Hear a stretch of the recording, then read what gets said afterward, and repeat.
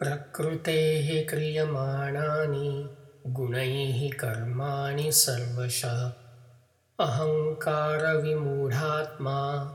कर्ताहमिति मन्यते. Now the Sandhi Vichhed. Prakrutehe is the possessive singular form of a noun that translates well as nature, referring either to the natural world or to the nature of things or people. Kriyamanani is the plural nominal form of an adjective meaning being done. Gunaihi is the plural instrumental form of a noun meaning quality. The Sankhya school of philosophy recognizes three gunas, or qualities, whose interplay determines the progress of life and nature.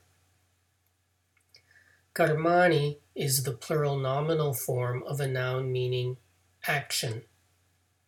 Sarvashaha is an adverb meaning everywhere, as in verse 23.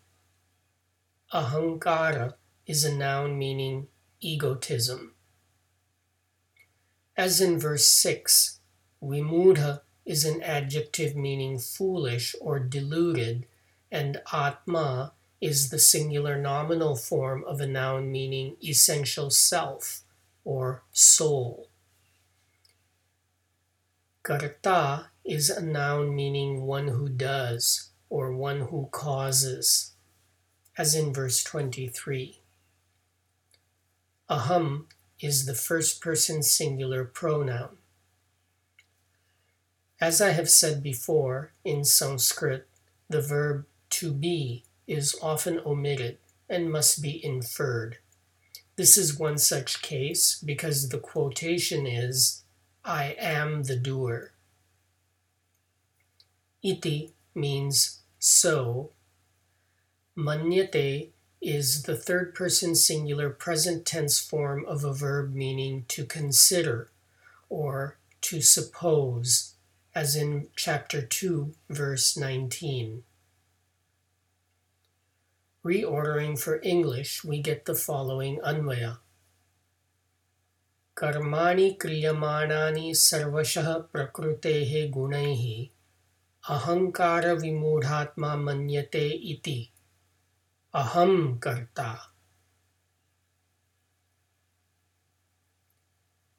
Actions being done everywhere by nature's qualities, the egotism-deluded soul supposes so.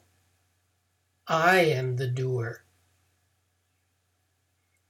Here, Krishna directly derides as egotism the assumption that you are the sole cause of any outcome. This assumption is particularly deluded when all around us effects and outcomes are being produced by natural causes. Thank you for subscribing to the 5-Minute Gita, narrated by Milind S. Pandit, with gratitude to my father and Sanskrit teacher, Dr. Sudhakar M. Pandit.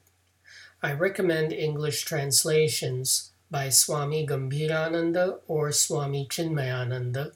The late Dr. Sundar Hattangadi has also published Sandhi Vichhed and Anvaya, available online.